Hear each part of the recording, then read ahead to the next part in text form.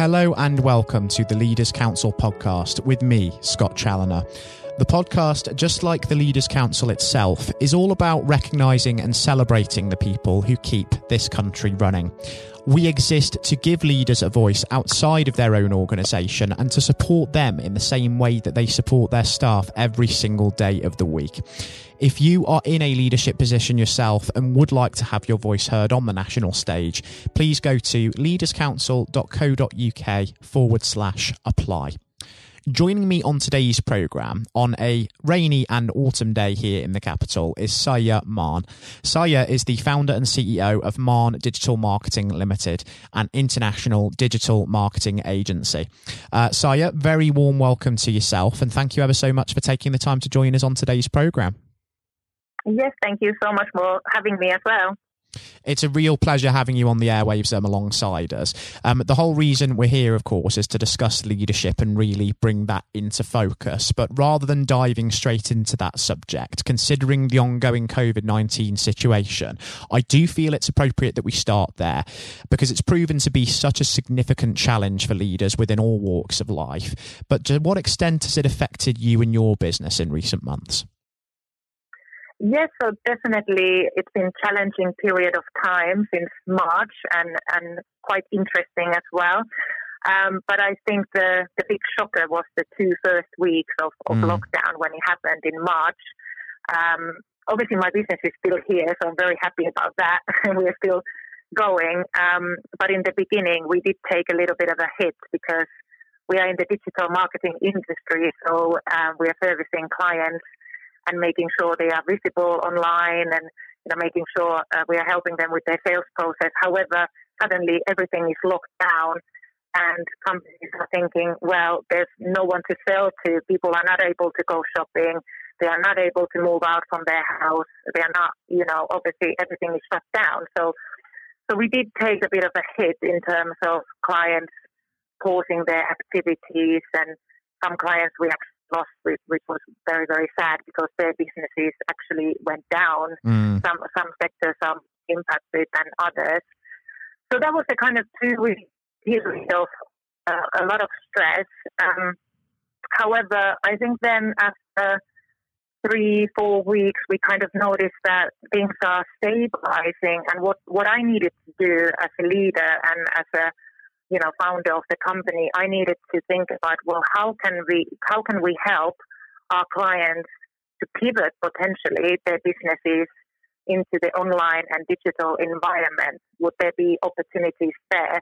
So I kind of noticed that I'm suddenly pivoting my own business from just providing digital marketing services to actually providing business consultancy as well. And we work really hard with the clients that we obviously retained, and then we started to pick up new business well because of it, in terms of pivoting businesses online and how businesses and their leaders can thrive in the digital environment. So it's been very interesting from very large shock to actually something exciting as well. So yeah, it's been interesting. Yeah, for sure. It seems as if there are some positives for you that have come out of this in the way that the business has been able to diversify, and businesses and industry have had to do just that throughout the course of the last few months in order to largely survive and generate new income streams. Absolutely. What things would you say that you've really learned as positive lessons from this experience then? Well, positive experiences have, obviously we worked in an office environment, so I have offices in Scandinavia and here in the UK. So we were all working together effectively, and then suddenly we were told to work from home. So I needed to set up everyone working from home. And that was a bit of a concern at first because we've been together for the past decade working together. So the social kind of element was taken away. However, I did notice that we are quite competent working home as individuals, and we're really pulling together as a team, even if we are working in different locations. And because we are a digital business, it's quite easy for us to work from home. So that was quite positive, and everybody, all my team members, they were still feeling very motivated and productive, and actually, I think they're working even harder because they didn't need to do the early morning commute and so forth. So yeah, I think working from home was one positive thing. Obviously, we miss each other and everything. Obviously, with the overheads that come with the office, that is quite a big saving for us, and we can save that overhead for a rainy day. Mm-hmm. And in terms of clients as well, I think the positives have been that we've managed to kind of educate and make clients aware that there's lots of opportunities online. You don't need to lose everything overnight because you might be a brick and mortar business or you might rely on footfall. Now that people are more at home, people do still obviously want to consume things and buy things. So we can create that presence for them online.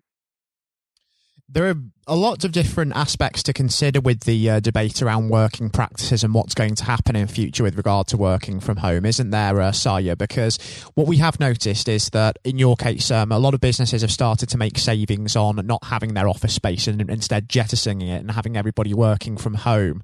And we are seeing some benefits of people sort of having a better work-life balance with regards to not having to commute into work and being able to do more things at home. But on the other hand, there is also that element that you mentioned there of the social isolation of the lockdown and working from home and not being able to physically go into the office space and socialise and see your colleagues. So there's also that to consider as well. Considering the mental health argument on both sides, can you see the office returning in the way that it was before, even when COVID-19 is no longer an issue? Or do you think that we are going to see this sort of hybrid system of maybe people keeping offices if they can afford to and maybe just working in there 1 or 2 days a week? Or can you see more people sort of working from home on a regular basis? Yeah, I mean, considering the situation where we are and the, obviously the past few months or quite 6 months even.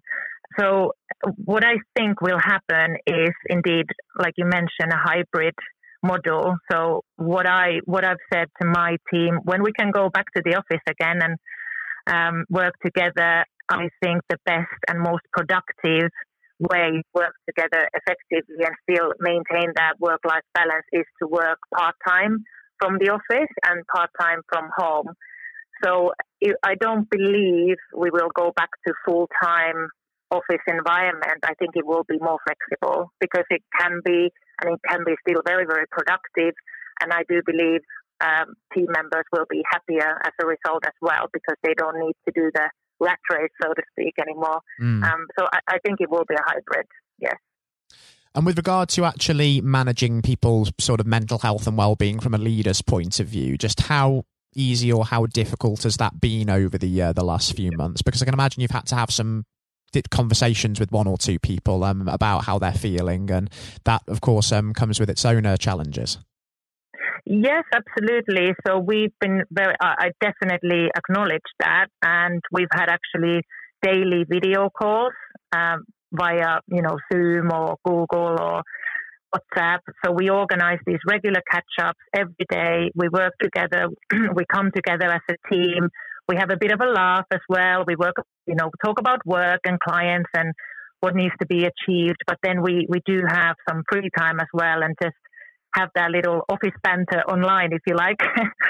And I've spoken to all the team members individually as well and just made sure, that their environment at home is sufficient. And are they happy? Are they feeling lonely or, anything like that? So I've told everybody they can be completely honest with me, completely open with me. I want them to be happy. I want them to be productive. And if there's anything that I can provide in terms of them working better in the home environment, then I will do it. I will find a solution. And then also we've organized regular meetups. You can still meet in the summertime. It was actually picnics for us because nothing else was open, but we would do team picnics together. We would meet in the park or, now we would meet in the restaurant, for example, have a team lunch. So I try to keep that physical element present, even though it's not every day. I think that will definitely help lift up everybody's spirits and nobody's left feeling lonely. Certainly is important, just managing people's mental health and making sure that they're not isolated. That's absolutely right. And just thinking about the next few months, it is going to be an ongoing challenge because given Prime Minister Boris Johnson's announcement last week, we are going to be operating under COVID-19 restrictions nationally in England until potentially at least the end of March. So this new normal is going to be here to stay for quite some time yet. But as business continues to get to grips with that, what is it that you're really hoping to achieve at Mahon Digital Marketing over the next few months and indeed this next year, Saija? And where do you see yourselves actually being in 12 months' time? I think, well, at the moment, business is up, so it's quite a good position to be in because there's so much demand for businesses being online, so they need our services, and this is a great thing. So my ambition before lockdown was to grow the company. My ambition still is to grow the company, hire more people, help businesses to reinvent themselves online, digitally, where, obviously they can make more money and be successful, even if, this COVID crisis would have kind of knocked them down initially. So we want to help businesses to be successful now and in the future. We want to retain our clients and make sure they grow with us as well. So growth is in my mind. It's now, and it was there before COVID, and I'm not going to let this pandemic kick us down. So yeah, growth it will be. I'm so happy about the ambition there, Saija, for sure. It's a fantastic mission that you're on to help businesses carry on and survive this difficult period, and it's going to be a challenging time for industry. We are just about out of time on the programme today, but it's been such a pleasure welcoming you onto the show with us, and I think it would actually be wonderful to catch up at some point in this next year and have you back on our show just to see how things are getting on in the respect that you've outlined there. Yeah, that would be amazing, definitely. Thank you. It certainly would. It really, really would. I've thoroughly enjoyed your company on the airwaves today, Saija. And most importantly, until we do hopefully get to speak again, please do take care and stay safe with everything still going on. And let's just keep our fingers crossed that everything's going to be positive trajectory from here. Thank you. And you too. I'd also reiterate that message to every single one of our listeners as well. Do please look after yourselves and be considerate of others. It does make a real difference in saving lives. And it was a real pleasure to welcome Saija Mahon onto today's programme, the founder and CEO of Mahon Digital Marketing Limited. Coming up next on today's show, we'll be joined by England's 1966 FIFA World Cup hat-trick hero, Sir Geoff Hurst. During his professional career, Sir Geoff did score over 200 professional goals for the likes of West Ham United and Stoke City, among other clubs. But of course, he remains most renowned for the fact that he is the only man to this day to have scored a hat-trick in the final of a World Cup competition. I'm sure many of you need no reminding that came in England's 4-2 triumph over West Germany at the old Wembley Stadium 54 long years ago, which saw captain Bobby Moore lift the Jules Rimet trophy. So Geoff will be coming on to the programme to speak about some of the highlights of his career, the impact of leadership throughout, as well as leaving a message of thanks and support to our wonderful NHS. So Geoff will be joining us shortly. And now, ladies and gentlemen, without further ado, we extend a very warm welcome to a special guest in Sir Geoff Hurst, who joins us on the programme today. Sir Geoff, good morning. Good morning, how are you? Very good, thank you. It certainly is a wonderful day forward, isn't it? It is. The weather's pretty good at the moment. I hope may it last. Absolutely. After the thunderstorm, it's lovely. It is certainly after a storm. And speaking of storms, actually, I'd like to start with just a hypothetical scenario. If we fast forward 2 years, Sir Geoff. Let's imagine it's December 2022 and it's the World Cup final and England are there. We could be playing defending champions France, we could be playing the Germans, anybody. And England are 2-0 up in the 90th minute, so victory is all but guaranteed. And Harry Kane, with a brace to his name already, is brought down in the penalty area. So he has the opportunity to make history by emulating yourself and becoming only the second ever player to score a World Cup final hat-trick. Would you honestly want him to bury it, or would you prefer him to fluff his lines? I'd want him to bury it. I've asked that question again. Question asked a bit. I've had a good run with this record, and goodness me, it's nearly 60 years, I guess, if we're looking at 2022. No, I'd want him to bury it. A for him, he's a fantastic player, tremendous goal scorer, and if anybody, I'd like to repeat what I achieved, it would be someone like Harry, who was a fantastic professional with Spurs and England. So absolutely. And I want England to do well. I mean, I want England to be successful. I'm an England supporter. I'm a football supporter. And I really want the country to do well in anything, in all sports, and particularly in my sport. So I wanting to bury it. And I will be as delighted as anybody in the country if he can achieve that. But more importantly, that England have achieved what we achieved all those years ago. And it's important that the team do it as opposed to Harry doing it individually. And that's how I felt about my achievement. It's about the team being successful. Whether I got 2 or 3, in one sense, is I wouldn't say immaterial, but it's about the team winning. It's all about the team. Mm. Exactly. Consideration of the wider team is a cornerstone of leadership, which is, of course, what the Leaders' Council is all about, recognising that and promoting that for the future. But if we sort of flash back 54 years to that moment in 1966 when you were bearing down on goal, I understand that a lot of people always ask you the question about whether you actually knew there were people on the pitch at the time, and there's quite a bit of a joke about that, but there's something else that I'm actually interested in. I understand, we all know what happened, the ball nestled in the top corner, England won 4-2 and lifted the World Cup, but you've often described that as being a mishit finish sometimes before, haven't you? Yes, I think people... I recall exactly what's amazing. I can recall exactly what I was thinking at that moment, obviously a crucial moment in the game, towards the end of the game. I knew the game was nearly finished. As the ball came to me initially, I was actually, with my back to goal, I was actually looking at the referee 10 yards from me in the middle of the park, and he was waving, at the whistle in his mouth, but waving play on with both arms, indicating quite clearly, of course, that the game was nearly finished. So when I got to the edge of the box, I now think the game's nearly finished. I'm thinking, if the game's nearly finished, I'm now going to whack this ball with everything I've got left. I'm thinking if it goes beyond the sand into the crowd, by the time the ball boy gets it back to Hans Stilkowski, the German keeper, by that time, surely the game has got to be over. But as I always jokingly say, I mishit it and it flew in. But I was thinking about wasting time, not so much about... but certainly what I was going to do, which showed, I was going to hit it as hard as I possibly could after those 2 hours. And it just goes to show sometimes that hit and hope, taking a punt, can sometimes be the way forward, because I think it shows that in any form of leadership, be it in sport or in business, you can't go sometimes without taking risks.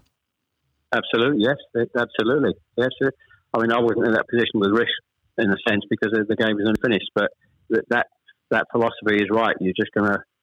there's an element of risks making it, but there's got to be a control on that risk, not stupid risks in all walks of life. An element of maybe doing something you're not too sure about, but sometimes in life you've got to have a go. You can't be successful in terms of long-term leadership if you're just always sitting on the fence and not taking any chances. I don't think that's where the great leaders will get to by having that kind of philosophy. You've got to move forward.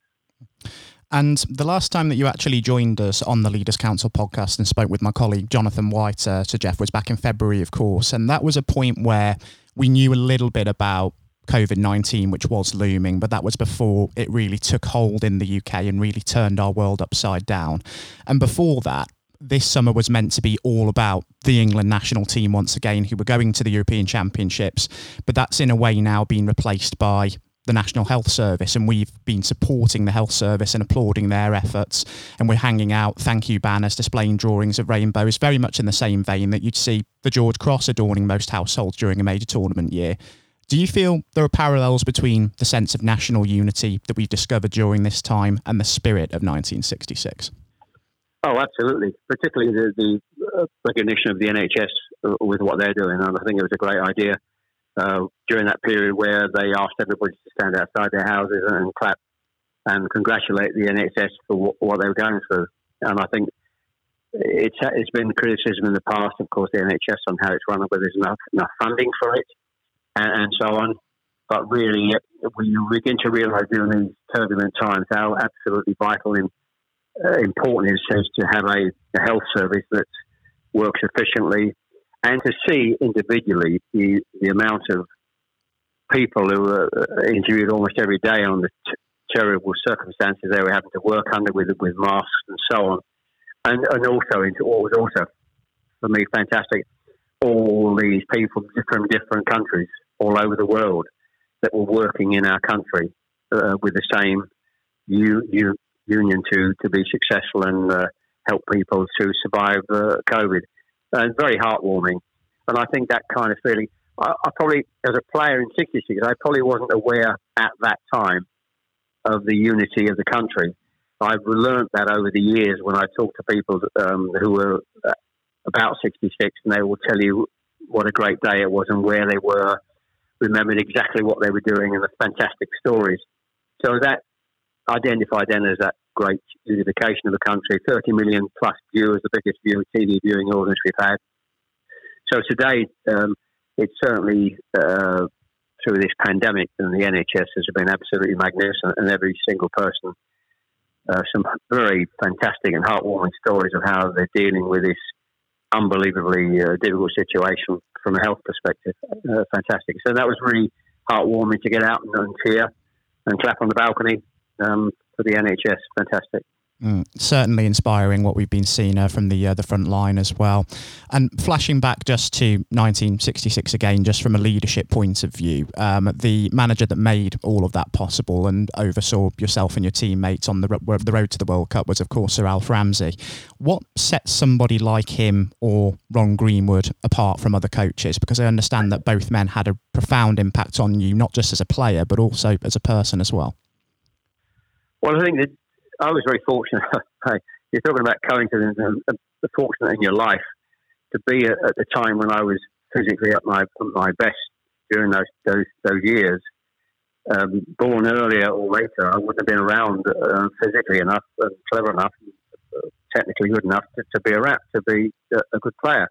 But at that time, I'm involved with arguably the greatest coach we've seen in this country, Harry Redknapp, who's been around a long time, would still say he is the best coach he has worked with. And that's 50 years Harry's been in the business plus. And then moving on to having at national level, a great manager.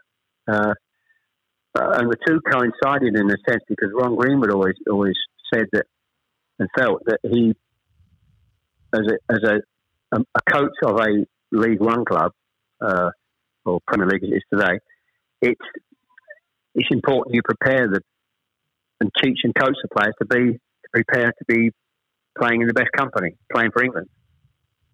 And so he prepared us to be playing for England. And then Alf Ramsey knew the players to pick. Discipline was his big skill, making sure those players were disciplined in the right formation. So the two combined, moving from one to the other, how can you possibly be as fortunate as I was? It was just amazing. So I think I think there are two different aspects of football in terms of leadership. You've got a coach who's a team coach who's a teacher effectively. Then you've got the other kind of character who's a manager who manages people.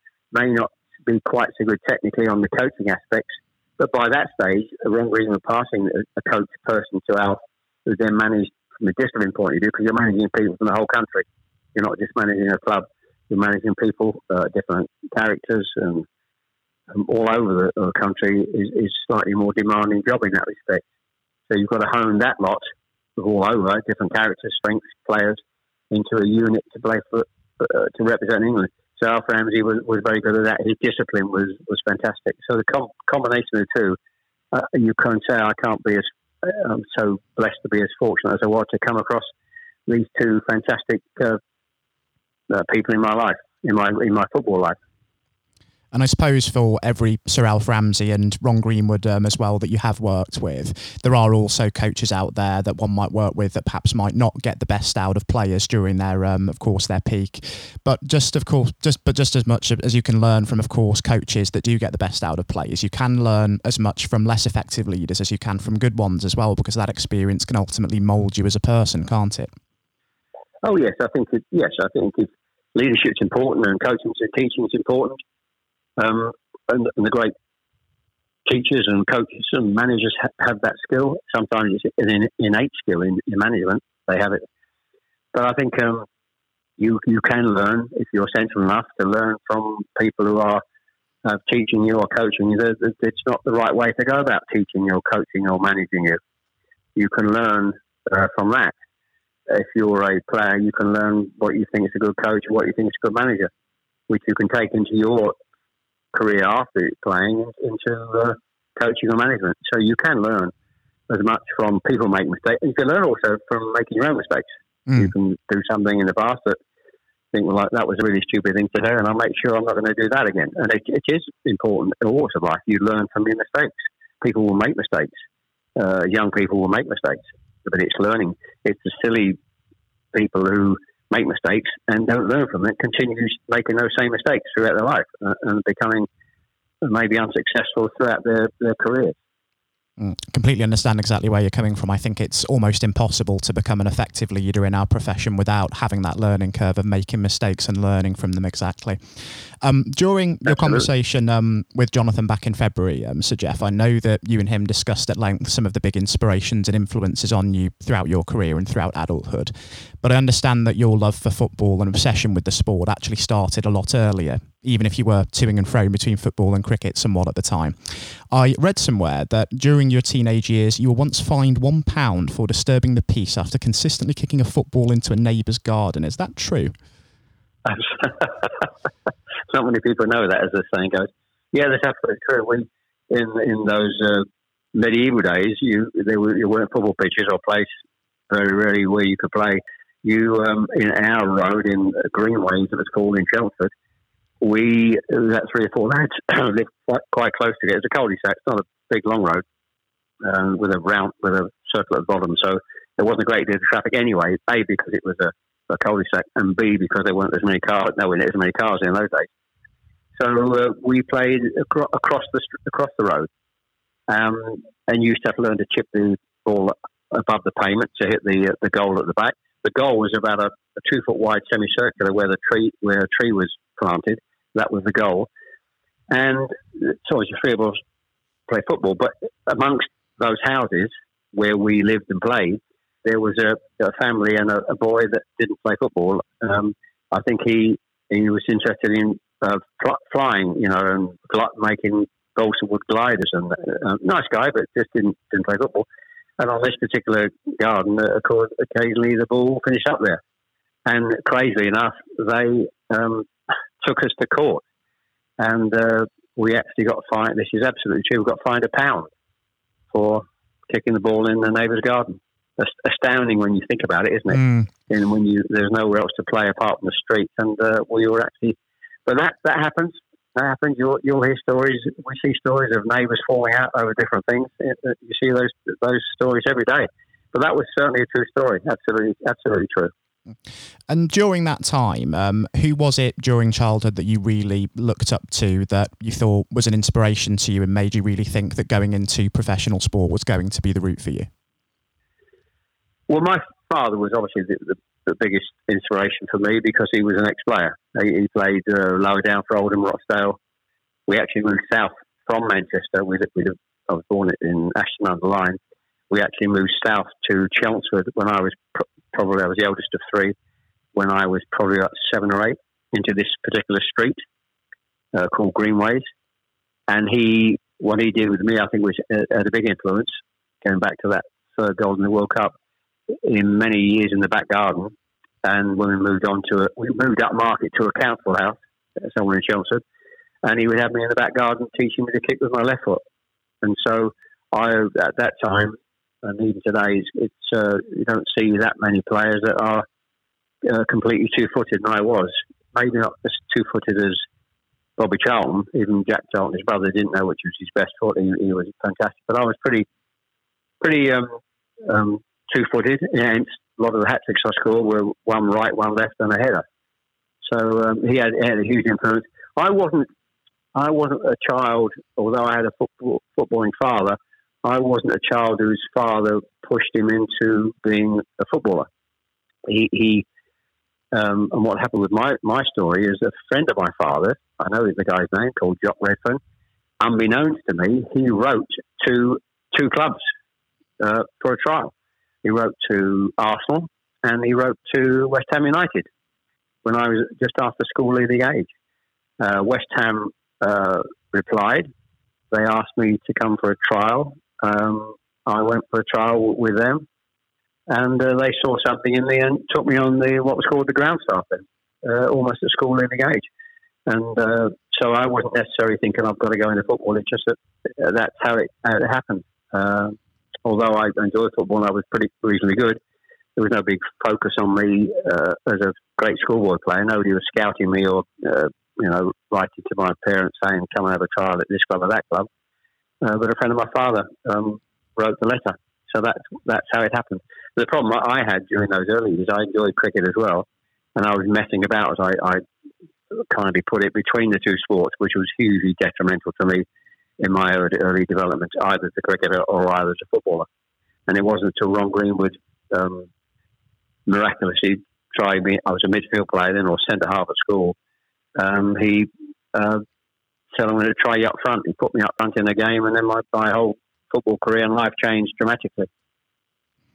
And I suppose as well, what might have also done it for football as opposed to cricket was that fateful match for Essex over in Aigburth against Lancashire, wasn't it? Yes, a lot of people know that. One game, the sort of went messing about between the two. I had one first-class game for Essex, as you said, Aigburth in Liverpool. And I think I got naught and naught not out, I think. We won the game, funny. I thought a couple of catches, but Essex actually won the game, v Lancashire up in their territory. But that was a real problem for me. I think I could have done with some advice maybe earlier to say, make your mind up. But when you look back, even today, cricket goes through till, September, whereas football starts in July, so there's a huge overlap. And I'm still playing cricket until September, missing pre-season, early games for those 2 or 3 years, extremely detrimental to me doing well at one or the other. Until Ron Greenwood just put me up front, and that was it. And from a standing start, I think my first season around, September, October, I played my first game up front against Liverpool. And I think I played about 23, 24 games, 27, 28 games, and scored 14 goals, like 1 in 2 from a standing start for a midfield player. So quite changed dramatically. That was 62, 63 season, 3 years before the World Cup.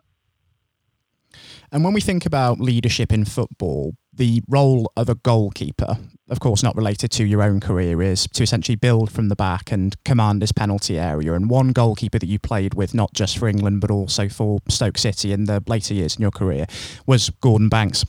I have to confess, as a boyhood Port Vale supporter, I am relieved that incredible talents like yourself and Gordon are no longer occupying the dressing room there. And I did have the fortune of meeting Gordon when I was a young boy as well. But what was Gordon like as a leader on the field? Well, first of all, he was a great, 2 things for Gordon. He was a great keeper. I would still say the greatest English keeper we've ever had, and one of the best keepers in the world. Absolutely fantastic. Funny enough, I didn't realise, it's funny how you look at, I seen when Gordon passed away, naturally, sadly, a few months ago, and obviously it's showing a lot of videos of Banksy, programs about Banksy and the great saves he made and the save against Pele and so on. But I didn't realise how athletic he was, how quick he was, athletic, springing forward to smother balls, and not just tipping balls out. Agility-wise, he was absolutely fantastic. But as a character, he was a joker. He was a very kind, very mild-mannered, lovely man, the nicest guy you can possibly wish to meet. But he was a joker. He always had a joke for you. Every time you met, sometime he'd have a new joke. And people talk about him and who are close to him and remember what a joker he was. And they're the 2 things that really stick out for Banksy. And we were very lucky, of course, to have that kind of, and you need that kind of quality as a world-class player when you win a World Cup. You need 4 or 5 players, which we were very fortunate to have in our team. Banksy is one of the world-class players. We're along with Bobby Moore and Bobby Charlton. Jimmy Greaves didn't play, was a world-class player, put in the squad, and Ray Wilson, our left back, I'd always argue was a world-class player. So you need that kind of quality initially if you're going to be successful in winning a World Cup, some world-class players. And Banksy was up there, not with the best for me. And another thing from during your days at Stoke City as well was that a talented but then troubled young midfielder by the name of Alan Hudson first joined the club around the early 70s. And I know that you were asked to take him in as a lodger to provide him with a stable home during his spell there by then manager Tony Waddington. Now, I've spoken to a great many directors and executives on this programme before, and all of them describe trust as being a key cornerstone of leadership. How did it feel for you knowing that Waddington trusted you to that degree to ask that of you? Well, I was extremely flattered. It was a huge compliment that he saw me as and of course over the years, hopefully that had come out. That's important that you have those kind of qualities as a player that A, he saw when I was at West Ham, and B, obviously acquired me to play at Stoke City. So I was initially first fairly surprised, I think and certainly my wife was fairly surprised when I said I need her permission for me to allow Alan Hudson to stay with us in those early periods. But what he saw, of course, in me was, which is, I can see in myself, I was a very disciplined person, a very disciplined player, which you have to be. I didn't really have, I would say, the qualities of the world-class players like the Bobby Charltons and the Jimmy Greaves and the Bobby Moores. So you need to bring all the other characteristics to be successful at that level, to compete in their level. And discipline was one of them. And obviously Tony Waddington saw that. And if he wanted to he trusted me that I was disciplined enough to hopefully push some of my discipline into Alan Hudson, which we did. And in those early 6 months and couple of years, he was come up a bit heavy from Chelsea. He lost a bit of weight. And although he was a little bit indisciplined himself, hence they needed him to stay with me, what he was a fantastic player. He is one of the most fantastic players I think I've come across, but not hit the best because I think he was slightly bit of ill discipline within his general life. And you need at the top, and I'm talking at the top being an England player, but I'd compare him purely on ability compared with ability up in the France Beckenbauer mold, without any shadow of a doubt. He was that good. So it was a bit of fun and enjoyable times. Serving Alan Hudson the cups of tea about 8 o'clock at night when we had our tea at our home for those few months, and I think it was a big help to getting Alan back on track and performing brilliantly for the club. And following on from your days with the Potters, you went on, of course, to play football in Ireland and the United States before the end of your career. Did you feel that the dressing room and indeed leadership culture at those clubs differed from perhaps what you'd been used to back in England? Well, I think Ireland was just still with Cork Celtic, so it's hard to judge and make any comparisons. And of course, in America, it was the early days of football in America, and I thoroughly enjoyed my time at Seattle. So it's difficult to make a comparison. I think I was fortunate at West Ham that it was a great time with the club, and I was fortunate to play with Stoke City for 3 years, and it was a fantastic time for that particular club. They'd won, of course, the League Cup before I went there. Sadly, they knocked us out in the semi-final. So it was a marvellous time for that particular club, and very close. I think we played Ajax in the following year in Europe. I think we only lost on a goal over the 2 games against Ajax. So it was a great time for the club. So I'm very fortunate to have played for those 2 clubs. Only a short spell at West Brom, of course, but I think, as I always jokingly say, I think I was past my sell-by date then. West Brom was a fantastic club, but I wasn't at my best, and I felt it was time to retire, which I did. And Johnny Giles was in charge then. I think West Brom actually got up that year, but I made very little contribution to that success the club had. So, yes, the American experience was just fantastic. I never saw it as long-term being over there. That was a brilliant few months with my wife and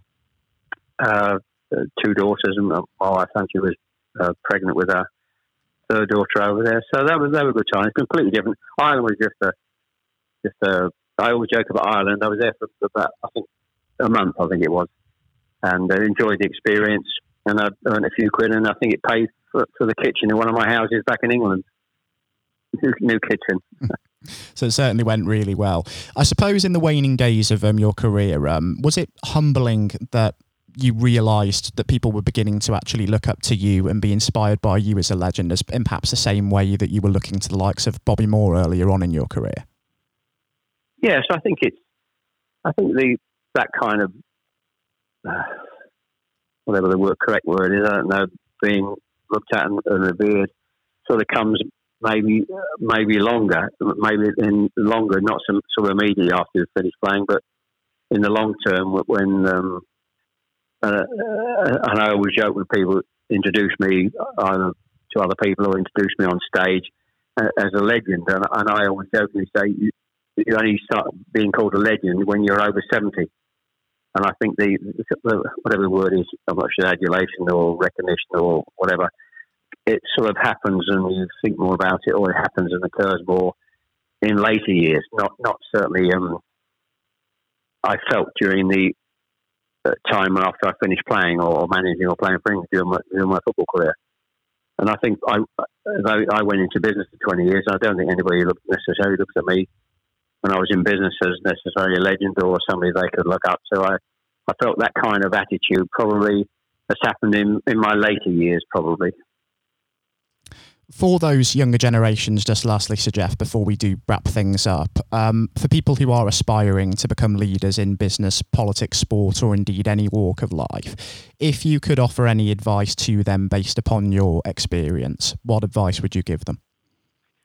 Simple advice in a sentence is really, I learned a lot from Alf Ramsey. He was a boss.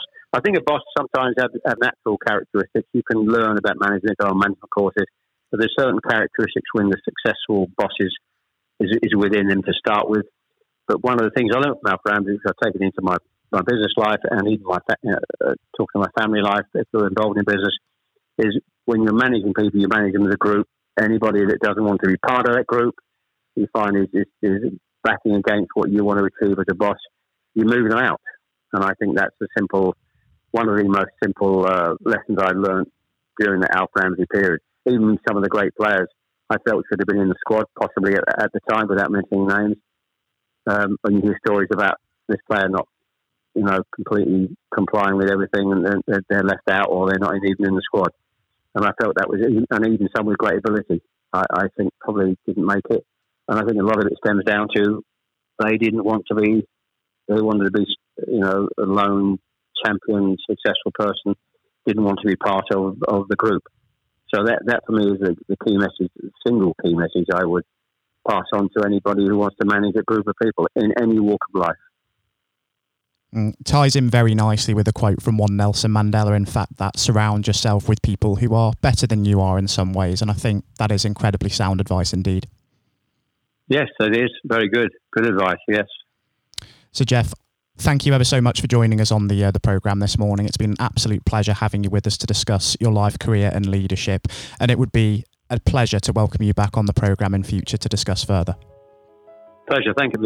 Enjoy being part of the programme. Thank you. Likewise. Thank you ever so much for your time again. This has been the Leaders Council podcast. Thank you for celebrating excellence in leadership with us. I've been your host, Scott Challoner. Until next time, goodbye. Thank you for listening to our podcast. The views expressed within the podcast do not reflect the views of the Leaders Council of Great Britain and Northern Ireland, its parent company or subsidiaries, members of staff, or other guests of any other person therein associated.